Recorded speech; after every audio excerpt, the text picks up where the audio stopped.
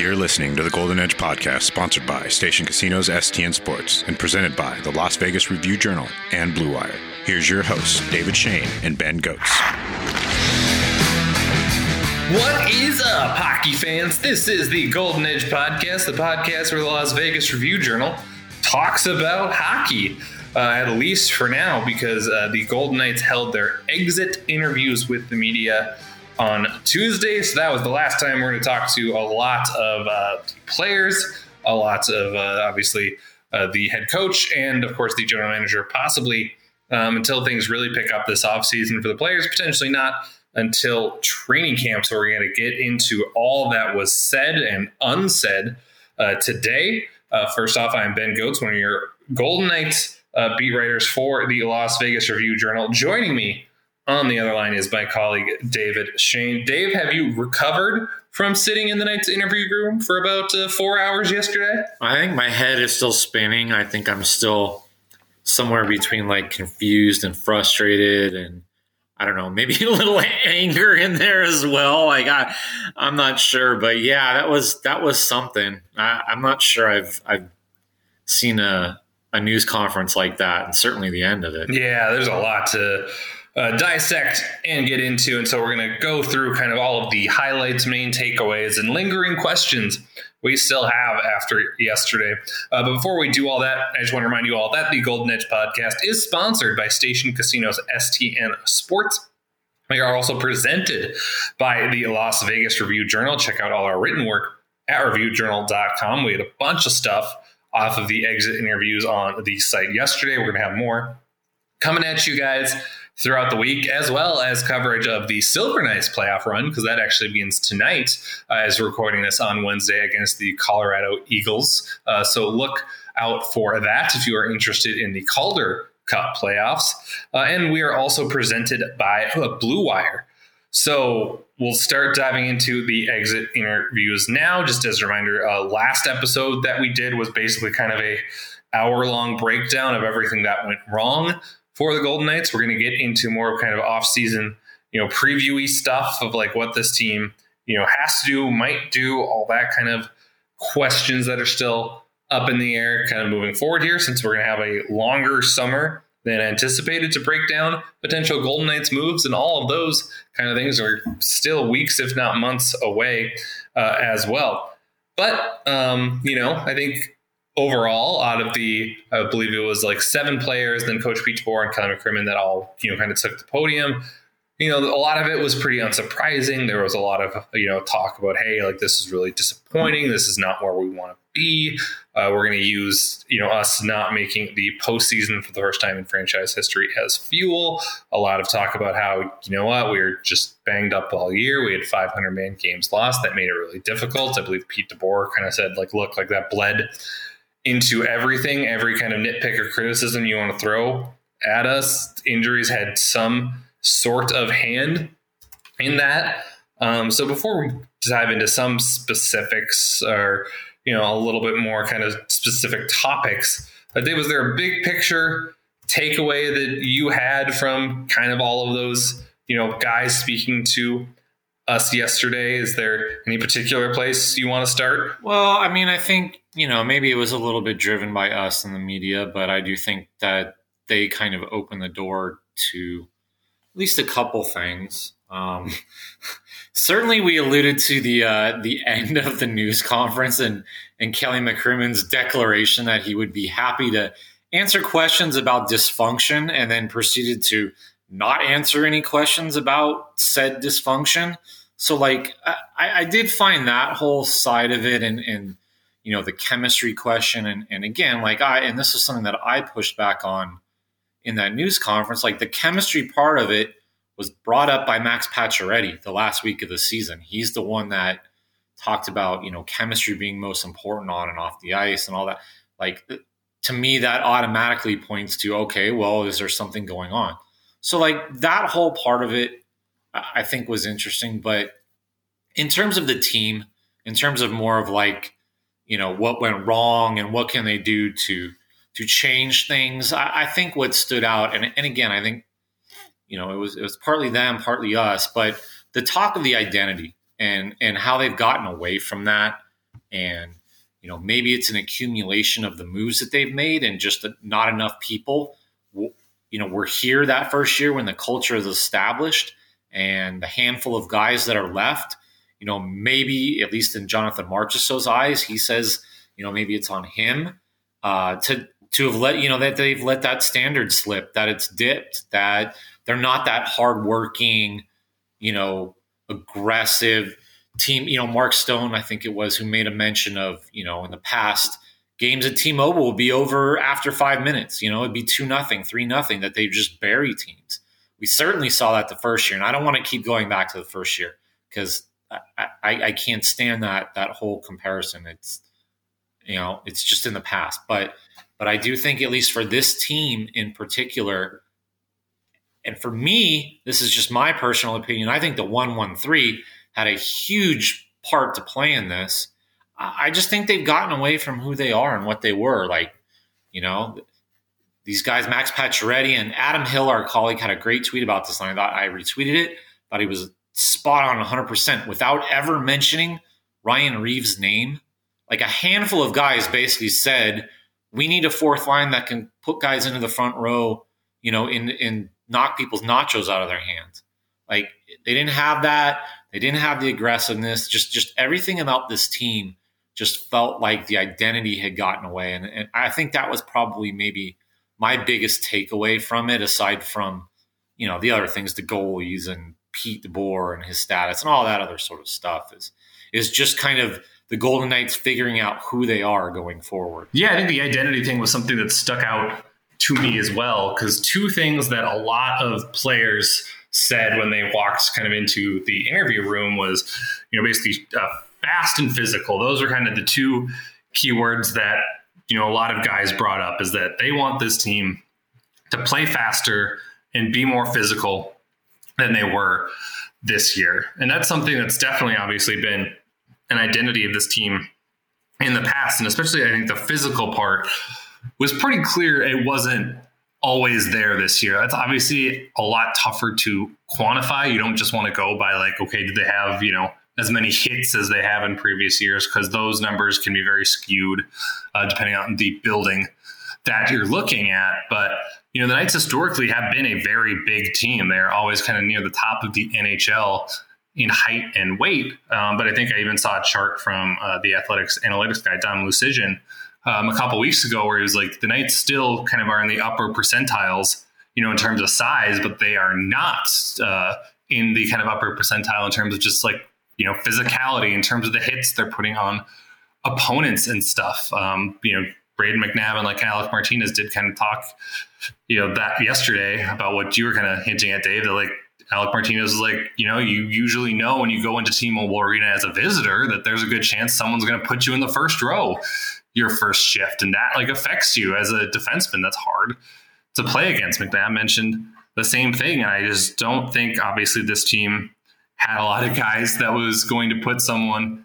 in the first row. McNabb is still obviously very physical. His open ice hits, I think, are still pretty devastating. William Carrier is a guy who's very physical, will kind of fly around, banging bodies whenever he feels that he needs to. But overall, it just felt like this team maybe didn't have the level of grit and sandpaper that they, had in years past. They didn't have that kind of grind to them that we've seen moving forward. That's like very hard to quantify, but maybe that would have squeaked them, into some games that they needed to win down the stretch or just throughout the year, because they ended up, losing a lot of games to teams that they, at least on paper, were better than, even with all the injuries they had. Maybe if they, had that extra kind of brashness, aggressiveness that you're describing, that, things would have turned out differently a little bit. And then I want to now then kind of turn it back to what you mentioned about this 1-1-3 neutral zone system that they switched to this year, kind of copying the Tampa Bay Lightning and what they've done in the past. Do you think, with the same system, same personnel, they can recapture that fast and physical identity, Dave? Or do you think there needs to be a, system personnel tweak and or both in order to kind of get this team to the vision that it clearly wants for itself moving forward? I would have to look at the roster a little bit closer to really answer that question, unfortunately. I just feel like maybe more just mindset than anything is it's ill-suited. That this team is just a forward attacking on the front foot type of team. That's what it was founded on. Like that's Golden Knights hockey, you know? Like one of the things that I find you don't see it as much, I think, in the NHL, and certainly, not these days, but, I certainly think back to like the old Flyers. Like you knew they were going to like slug you in the mouth and it was going to be a brawl, and everything like that. When you play in Boston, like it's gritty, it's hard nosed. Like the Boston Bruins have just played that way forever. There's certain teams that just kind of have certain identities because of the city, because of a coach, because of a GM, like whatever it might be. The hard thing that what I'm struggling with sort of this team is they have this collection of really good players that all have these, elite skills in some cases. A guy like Mark Stone is when healthy, a Selke candidate. They've got William Karlsson. Like they've got guys that can play, defense. There's just like there's not these whole, but for whatever reason, especially this year, it just never seemed to mesh well in terms of like, oh, okay, we got a fourth line that we're going to roll out there and it's going to thump you. We got, a third line that's going to do this, and then we can bring out, a top six that's going to, score and do this, or what we got a power play that does it. Like they just, there's no identity. There's just nothing, like Jonathan Marchessault talked about the first year, what were they, fast, aggressive, hard to play against in their building. Like there's nothing like that. What's Minnesota right now? Big, physical, we'll see what happens in the series with St. Louis. What are, I don't know, the Rangers, leaning on a goalie. Like, we've seen a lot of the same things, with Jarred Gallant in terms of the system. Like these teams all have like an identity, what they lean on, things that they do well, ways that they win games. And the Golden Knights just seem to kind of be like, yeah, I don't know, we got a really good team and we'll just kind of figure it out. And they never really figured it out. So, for me, and I think, we'll talk about this a little bit, and maybe this is like a smooth segue or transition into this, but like for me, if I'm doing my exit interview with Pete DeBoer and I'm sitting across from him, I'm challenging him really hard on this 1-1-3. And I'm not sure if he's married to it that he's the coach for me, because I think they need to get back to an attacking mentality. And I'm not sure if he's going to implement that system next year, that's the way to do that. Yeah, so we'll get into kind of the coaching conversation with Pete DeBoer now. He is scheduled to meet with General Manager Kelly McCrimmon and President of Hockey Operations George McPhee this week. Nothing official was said about his future yesterday. He does have another year left on his contract. He said he hopes to be back. We'll obviously have to see what that meeting entails. But I think we should probably spend at least a little bit of time kind of talking about the 1-1-3 system we've been bringing up, just so the listeners have a better idea. This was something that, like I said, the Tampa Bay Lightning have done, and Pete DeBoer kind of wanted to bring in this year because he thought it could fit this team and create more chances for rush offense. And what has happened, obviously, to the Golden Knights the last two times they made the postseason is that their offense, specifically their offense, once they kind of got set up in the offensive zone, really dried up. They had a hard time breaking teams down and scoring goals that way, both at 5-on-5 and on the power play. So Pete DeBoer came up with this idea of this is what we're going to do in the neutral zone to slow teams down. And we're hopeful that this will lead to more turnovers that will get us going the other way in like either odd man rushes situations or just with more space in transition. And this will lead to more offense for us. And it's called a 1-1-3 because that's kind of how you set up, where you've got one forechecker in front, one forechecker kind of in the middle. And then you've got three guys that are usually basically like kind of got their skates on the defensive blue line, waiting for teams to get through the neutral zone. And they're either there to kind of break up passes that are trying to create entries into, the Knights' defensive zone, or they're, breaking up entries for, players trying to carry the puck into the Knights' defensive zone, with the hope being that if, teams kind of try to play through this and, don't just dump the puck, there's a good chance we have enough kind of bodies and sticks back at our own blue line where we're going to be able to disrupt any sort of pass or controlled entry that comes through here. We'll get the puck, we'll fling it immediately back the other way, where we'll have kind of guys there that are ready to carry the puck up in transition and hopefully catch other teams off guard. The downside, of course, is if that teams do kind of take the easy route and dump the puck, then all of a sudden, if you're, a Knights defenseman, you are having to go from a standstill position to now skating towards the puck with your back to kind of opposing players, trying to recover that puck while a forechecker is probably right on top of you, could pound you into the boards. And it makes it a little bit more difficult to get that breakout started.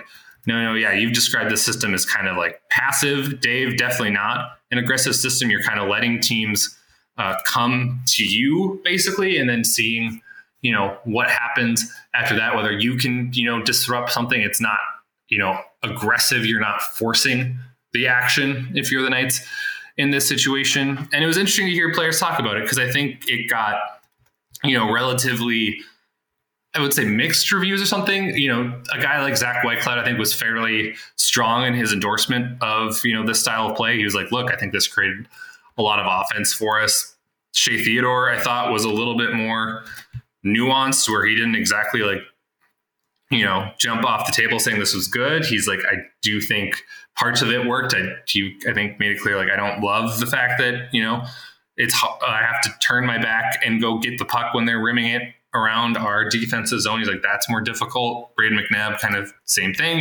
He's like, there's positive and negatives to any system. And so, we'll see what they kind of coach staff decides to do after this one. What did you make of kind of how players talked about the neutral zone change? And I think you've made this pretty clear, but do you think it's, going to stay, or just ultimately be incongruent with what the players on this team want to be? I mean, I'd love to have been a fly on the wall and kind of hear what they said behind closed doors, because, I think, like you explained, I think we got mixed reviews, but for the most part, they're not going to stand up there and bash it and say what I think they really feel.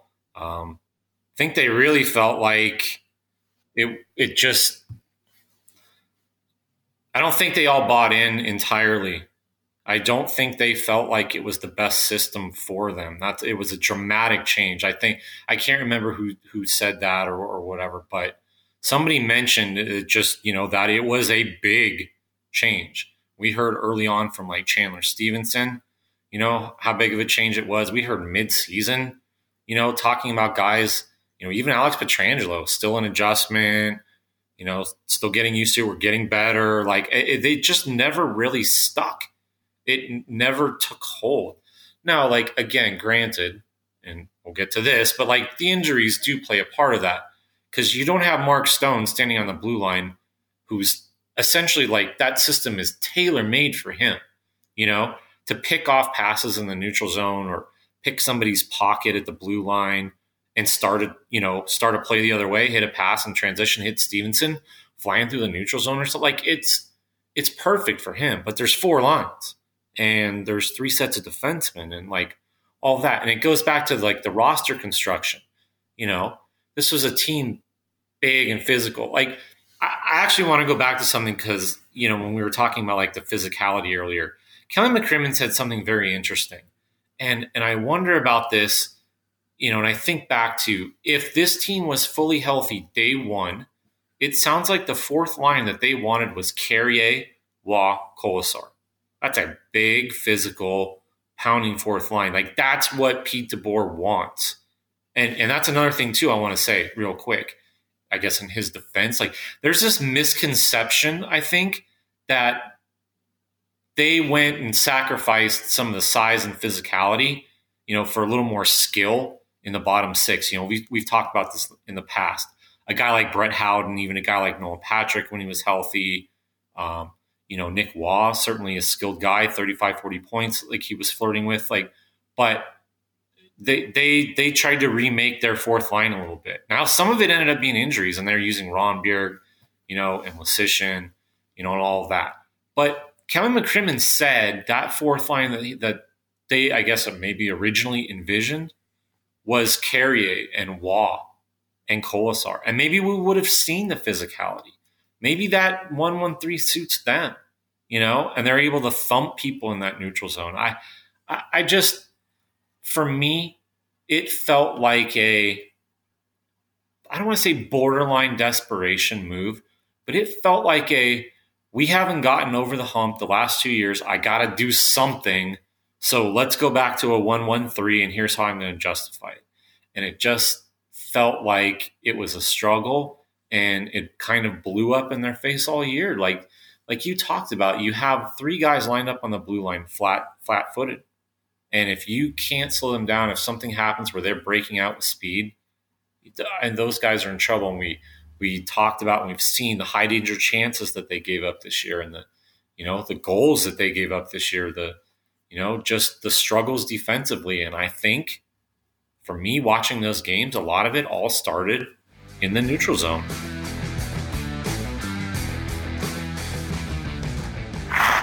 Locals know the STN Sports app is the most trusted sports betting app in Nevada.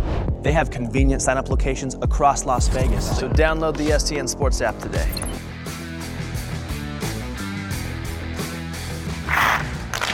Ultimately decide to do with their system and their coach. Obviously, Pete DeBoer has had a lot of success with the Golden Knights, but it'll be interesting to see, kind of what ultimately, is decided for his future.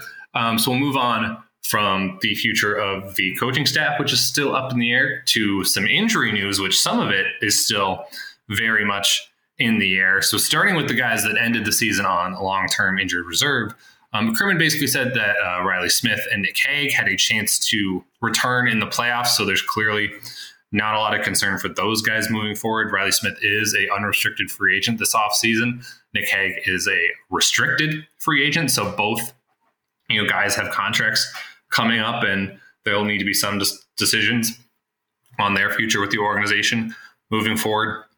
McCrimmon also said Brett Howden, who had that very scary collision along the boards late in the year, has an injury that is, quote, very manageable. So that's obviously a good sign for him. And I'm sure the team is hopeful that with a healthy offseason, he'll be back ready to go. A lengthy offseason, I should say. Howden, also a restricted free agent, needs to have a decision made about his future.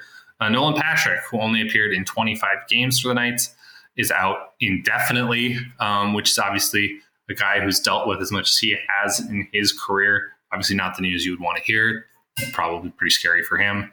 Laurent Brossoit, backup goaltender, missed the last month plus of the season, is having off-season surgery for what the board described as a complicated injury. He basically said, he had his exit meeting with Brossoit on Monday, and the goaltender was just starting to kind of be comfortable with the diagnosis of what was wrong and how he needs to go about fixing it and all that stuff. So that was interesting to hear. McCrimmon said the surgery is not real serious in terms of rehab time. So it certainly would appear that, Brossoit has enough time to potentially get ready for training camp next season. And then the kind of biggest injury question marks that we still have to talk about moving forward here. We'll do one quick here, and then one will require a much lengthier discussion. Mark Stone basically was talking about his back, which obviously landed him on long-term injured reserve. A lot of this year, it's something he was basically dealing with on and off all season. He didn't play back-to-backs a lot. It started just the second game of the season against the Kings. And basically when he was asked about it, he said, I am not, that concerned for the long term here. He's like, I've talked to a lot of guys who have had similar injuries to me, guys that thought they were going to retire at age 30 and are actually still playing now at age 37, 38. So he's kind of comfortable that he's going to get past this, get through this. But he did basically not rule out the fact that he might need surgery on his back this offseason. He didn't say definitively whether he will have a procedure one way or the other, but he basically was like, I need to talk to a lot of people, kind of come up with a plan, figure this out, and then I'll, decide one way or the other what I think is the best course of action for me. He said, I want to talk to a lot of doctors. I want to talk to a lot of players that have had similar injuries to me to kind of figure out how they went about it, what the best practices might be, whether, if I get surgery, it's something that's actually going to help me moving forward. Because, he mentioned I want to obviously finish out my contract with the Knights and hopefully have a couple more even after that. And right now, this is obviously the biggest question mark on him moving forward. So obviously, I don't think that's ever what you want your captain to get up and say at a podium, Dave, is like, I haven't ruled out getting back surgery. But what did you make of Mark Stone's comments, heading out into the offseason where he kind of sits health-wise right now? Well, I think he sounded or tried to sound confident that he's going to be healthy and ready to go for training camp. But I think anytime you're dealing with a back and sort of uncertainty with his back too, that there's going to be question marks. Like I found it interesting, and you sort of alluded to this, that he's going to go through a whole process here, almost like Jack Eichel in terms of researching what can be done, talking to obviously doctors and specialists, but then also talking to players that have gone through similar things that, have thought they have to retire at 30 and are still playing at 37 or 38, as he described it. So like the fact that this isn't just I think I'll put the golf clubs away in the garage for the summer and I'll just sit around and I'll get some rest and maybe I'll get some acupuncture or something like that and I'll be good to go. Like, it's nothing like that. Like, this is, I don't want to say red flags, but like he's making this into a serious thing just by how detailed and how serious he's going to be taking this. So I think from that standpoint, it's certainly something to watch. You'd hope it doesn't linger. You hope they could figure it out. You'd hope with, the longer off season that maybe that's the silver lining in all this. And they've touched on that, okay, hey, if we've played a lot of hockey the last handful of, seasons and all of that, and if we have to get knocked out early, well, okay, then, let's take advantage of it, but it sounds like there's more to this, than just rest and relaxation for Mark Stone. And I think anytime you have that, it's going to raise some eyebrows. Yeah, well, Mark Stone ultimately decides is best for his body, and his health will obviously be something that we'll have to monitor throughout the offseason, maybe heading into next season. Another injury that we will have to do the same thing with, and just kind of overall status for one of these players is, of course, Robin Lehner. A lot of time, it's probably not surprising to people, both Pete DeBoer and Kelly McCrimmon's media availabilities were kind of going over what exactly happened with Robin Lehner the last couple weeks of the season, why certain decisions were made. Robin Lehner himself was not made available to us in exit interviews, so we don't necessarily have his side of the story yet. That's obviously something that we would like to have at some point, but we did get, some level of explanation as to what has been going on behind the scenes with that. So for those that need to get caught up or just want to kind of have the full, picture down, once again, Robin Lehner got hurt in February against Calgary. He injured his shoulder. That's the shoulder that now he will have off-season surgery on, actually today, Wednesday, as we are recording this. It was determined that basically he could, come back from that they could just try rest and rehabilitation at first, and he would be able to kind of play through it. Then he suffered a different lower body injury, about a month later, came back again, and then ultimately had some disappointing performances down the stretch for the Knights. Basically, Pete DeBoer said he thought, Robin was shaky in games against the Vancouver Canucks, against the New Jersey Devils, a very crucial loss for the Knights where they dropped 2 points at home to a non-playoff team while fighting to get their way in. And then he said he still, believed in Robin Lehner, the goaltender, and has seen kind of the highs of Lehner's game. So we went with him again against the Washington Capitals in another kind of must-win game for the Knights. Lehner got pulled then after one period in a 1-1 game, though DeBoer did point out that Lehner basically kind of allowed 2 goals because he allowed a second goal that was later disallowed. So Lehner's stats. He ultimately, I think, made 12 saves on 13 shots faced in that first period, then got pulled for Logan Thompson. DeBoer kind of brought up, like, look, he gave up 2 basically. And then from there, what happened, if you talk to general manager Kelly McCrimmon, is that he basically had conversations with Robin Lehner on Thursday and Friday, because that Washington Capitals game happened on a Wednesday. On that Saturday, Robin Lehner was examined by the Knights doctors, who determined that, you know what, his shoulder, which apparently, according to McCrimmon, they had already kind of deemed like this is going to need surgery eventually. We just think that, at first, initially, they believed it's something he can play through until the offseason. They determined on that Saturday, which Lehner did not participate in practice with the Knights. He was given a maintenance day. He was also given a maintenance day the day before. On Friday, the doctors determined, like, nope, he actually should get this procedure sooner rather than later. Robin Lehner still dressed the next night, Sunday, against the San Jose Sharks as the Knights' backup to Logan Thompson.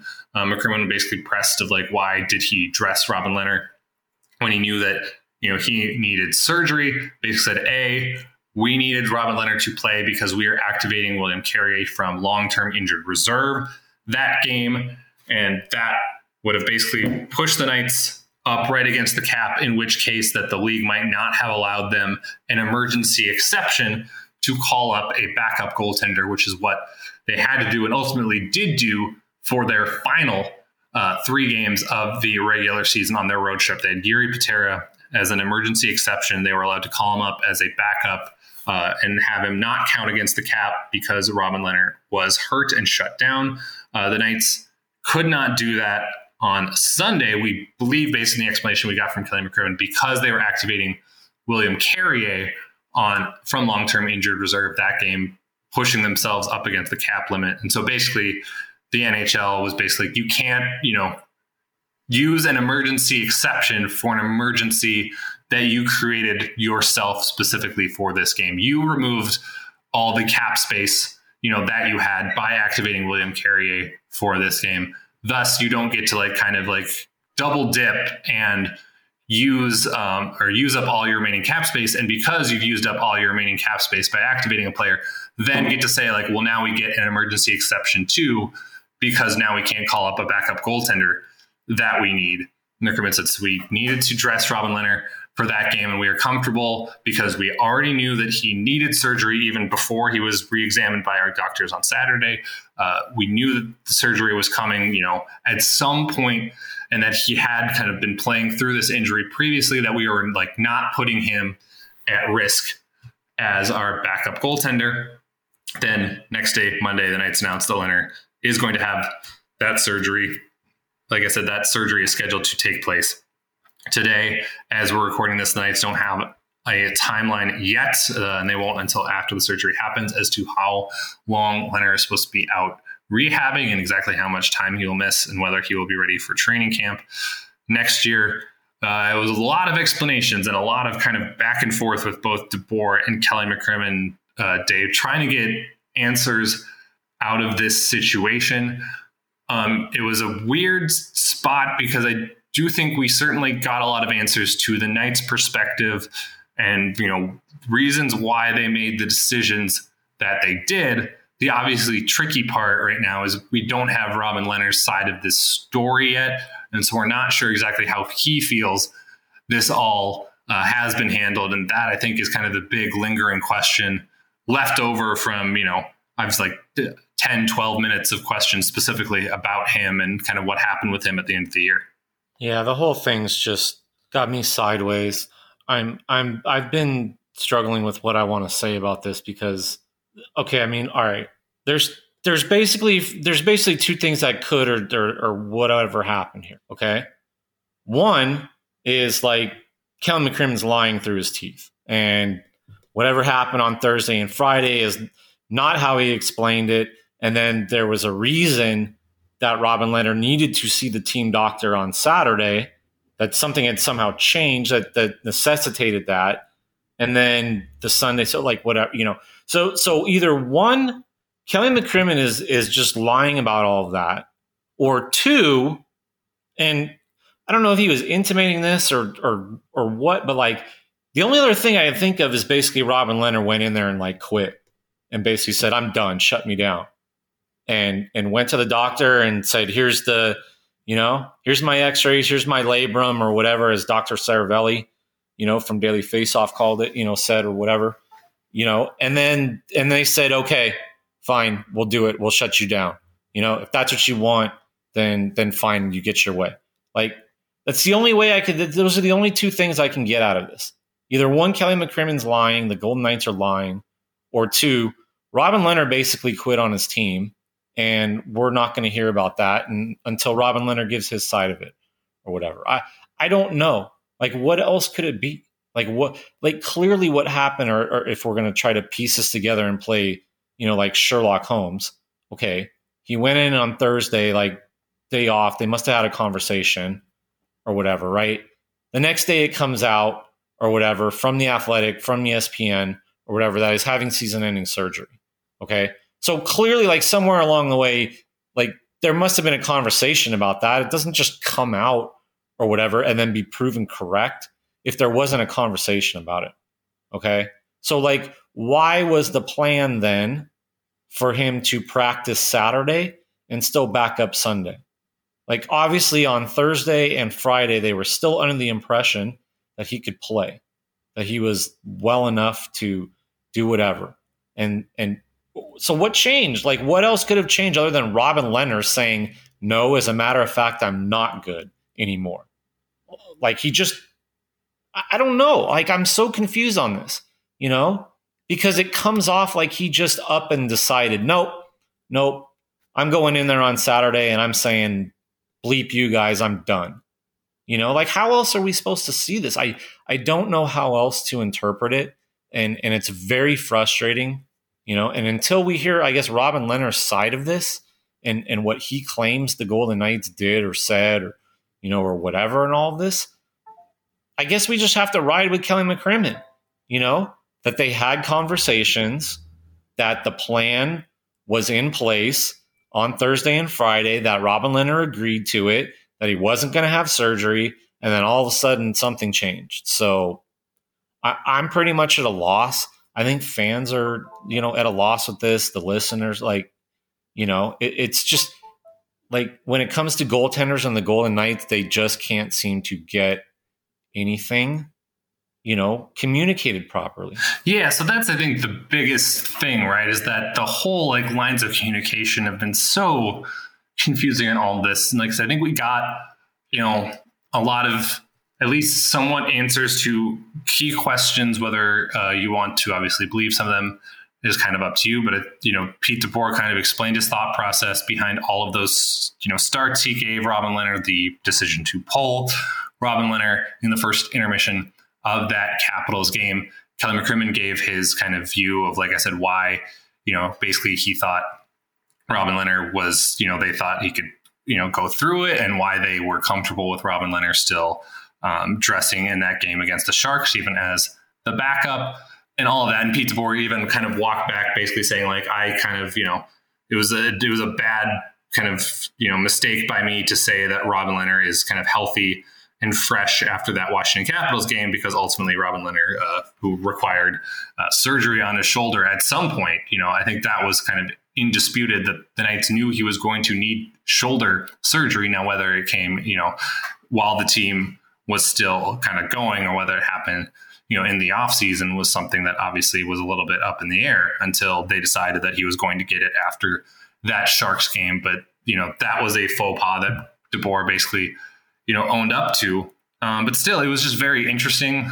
Dave, that I know you used your word, or this word, in the story we have up on reviewjournal.com about all their explanations that you wrote about how, McCrimmon was kind of like defiantly, kind of giving his side of the story. DeBoer obviously was like pretty ready to defend himself yesterday. He came prepared with the number of times he had pulled a goalie this season. Like, he brought that up unprompted of, he had only pulled a goaltender, I believe, 4 times this year. And he brought up that Daryl Sutter did it twice, like in a week, when the Knights were, in Calgary for that game where they won 6-1 towards the end of the season. So he was prepared to defend himself. And what was weird about that to me is that they came ready for all these answers and to like defend themselves in what they felt were kind of like these outside insinuations that they have handled this not properly. And we kind of still need to hear Leonard's side of the story to figure out whether he thinks there was, anything handled improperly about, how the Knights went about this. But, they're the ones that were not providing answers for like weeks. And so that made it obviously very difficult to intuit what was going on. Obviously, Pete was the one that was saying publicly about how, Leonard was healthy, and publicly was kind of denigrating Robin Leonard's performance to us.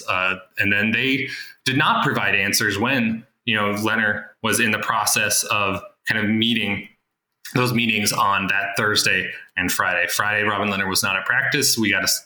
We're told that he's taking a maintenance day, and basically we were not really allowed to kind of ask further questions about that. And DeBoer denied the report that he was going to have, that Leonard was going to have shoulder surgery the next day. That's the day that Robin Leonard is examined by the doctors. That Saturday, he again takes a maintenance day from practice. The Knights put out a statement saying that, and then they don't take any further questions on it.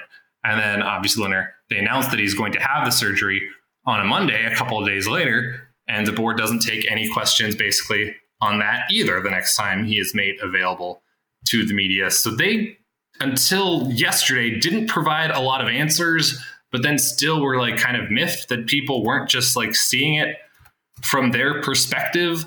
It's been a very bizarre situation, and it's been handled in a very weird way. And because of all that, I think there's just like so much that's still up in the air, and still so many lingering questions about, as you said, just kind of how they're going to handle the goaltending situation moving forward, Dave. Yeah, and we all would love transparency from the Golden Knights, but we know we're not going to get it.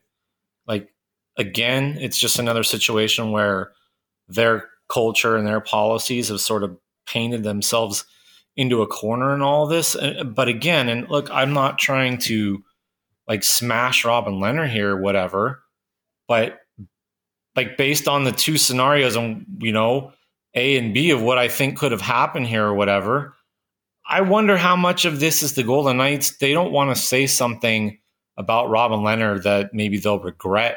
Like, I wonder if they're trying to bite their tongue here and just defend him and not bus roll him any more than they kind of already have, Like, if something really did happen, if the quit scenario is sort of how it went out, went down. I hate that phrase, went down.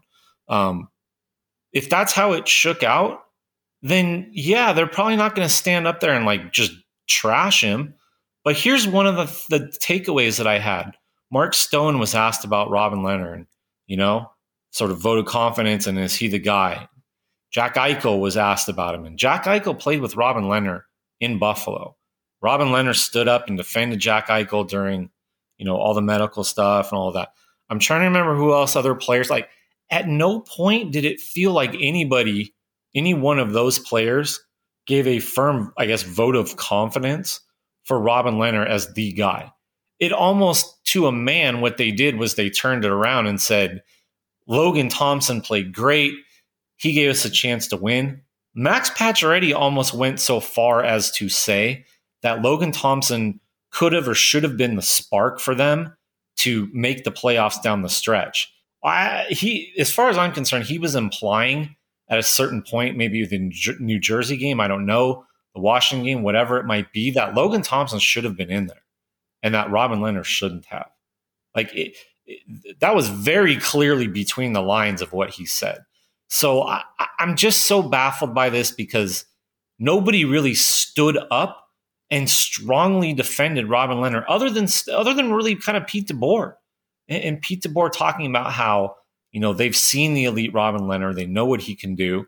And I almost found that comment interesting that Pete DeBoer made, that, hey, if Robin Leonard told us what what we wanted to hear as a coaching staff to get in there and play, if he thought he could do it, then hey, good on him. That's his gumption. That's his, competitiveness as a player, maybe ultimately, and to circle back to like Pete DeBoer, and if I'm going to evaluate him and should he retain his job, I think you can question how he handled the goaltending down the stretch. I think he realized maybe almost too late that team was going to rally around Logan Thompson instead of Robin Lehner. And it took that first period of the Washington game, I think, for him to realize it.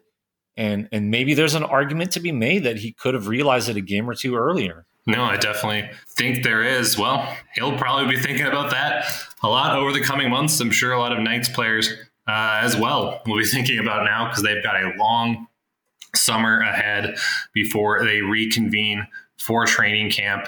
In September, they will be watching the NHL postseason from their couches, just like the rest of us. And it's been an exciting first couple days of the playoffs so far. Had a lovely triple overtime game at Madison Square Garden last night, where Gerard Gallant's Rangers lost to the Pittsburgh Penguins.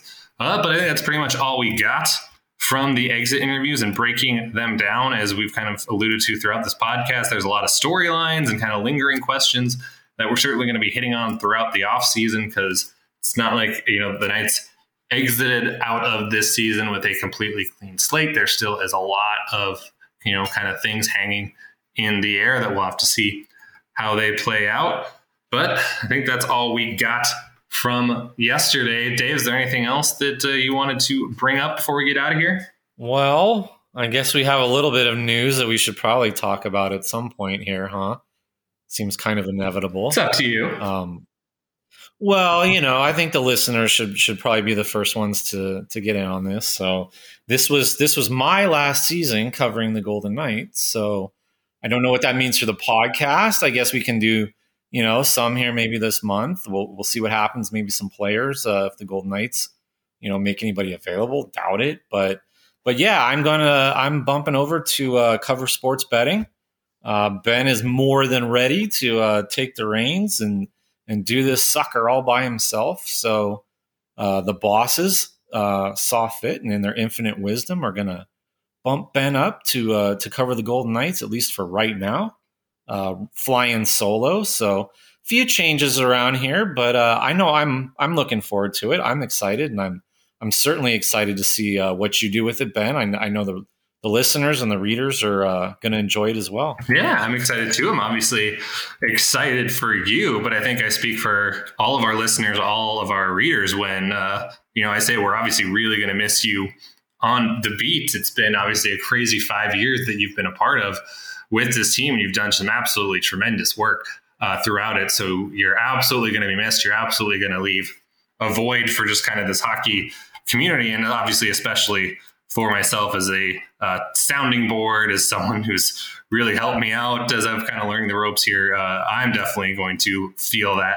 next year. But no, I'm excited to get going. But I think for now, both of us are probably also ready to decompress, take a little bit of a break, and then figure out what's going to happen in the future. Like I said, we're going to have stuff the rest of this week at reviewjournal.com. So please make sure to check that out. But we're going to leave the podcast there for now. As a reminder, the Golden Edge podcast is sponsored by Station Casinos STN Sports. We are presented by the Las Vegas Review Journal and Blue Wire. I'm Ben Goetz. That's David Shane for the last time on the Golden Knights beat. We are the Golden Edge podcast. We'll talk to you guys again real soon.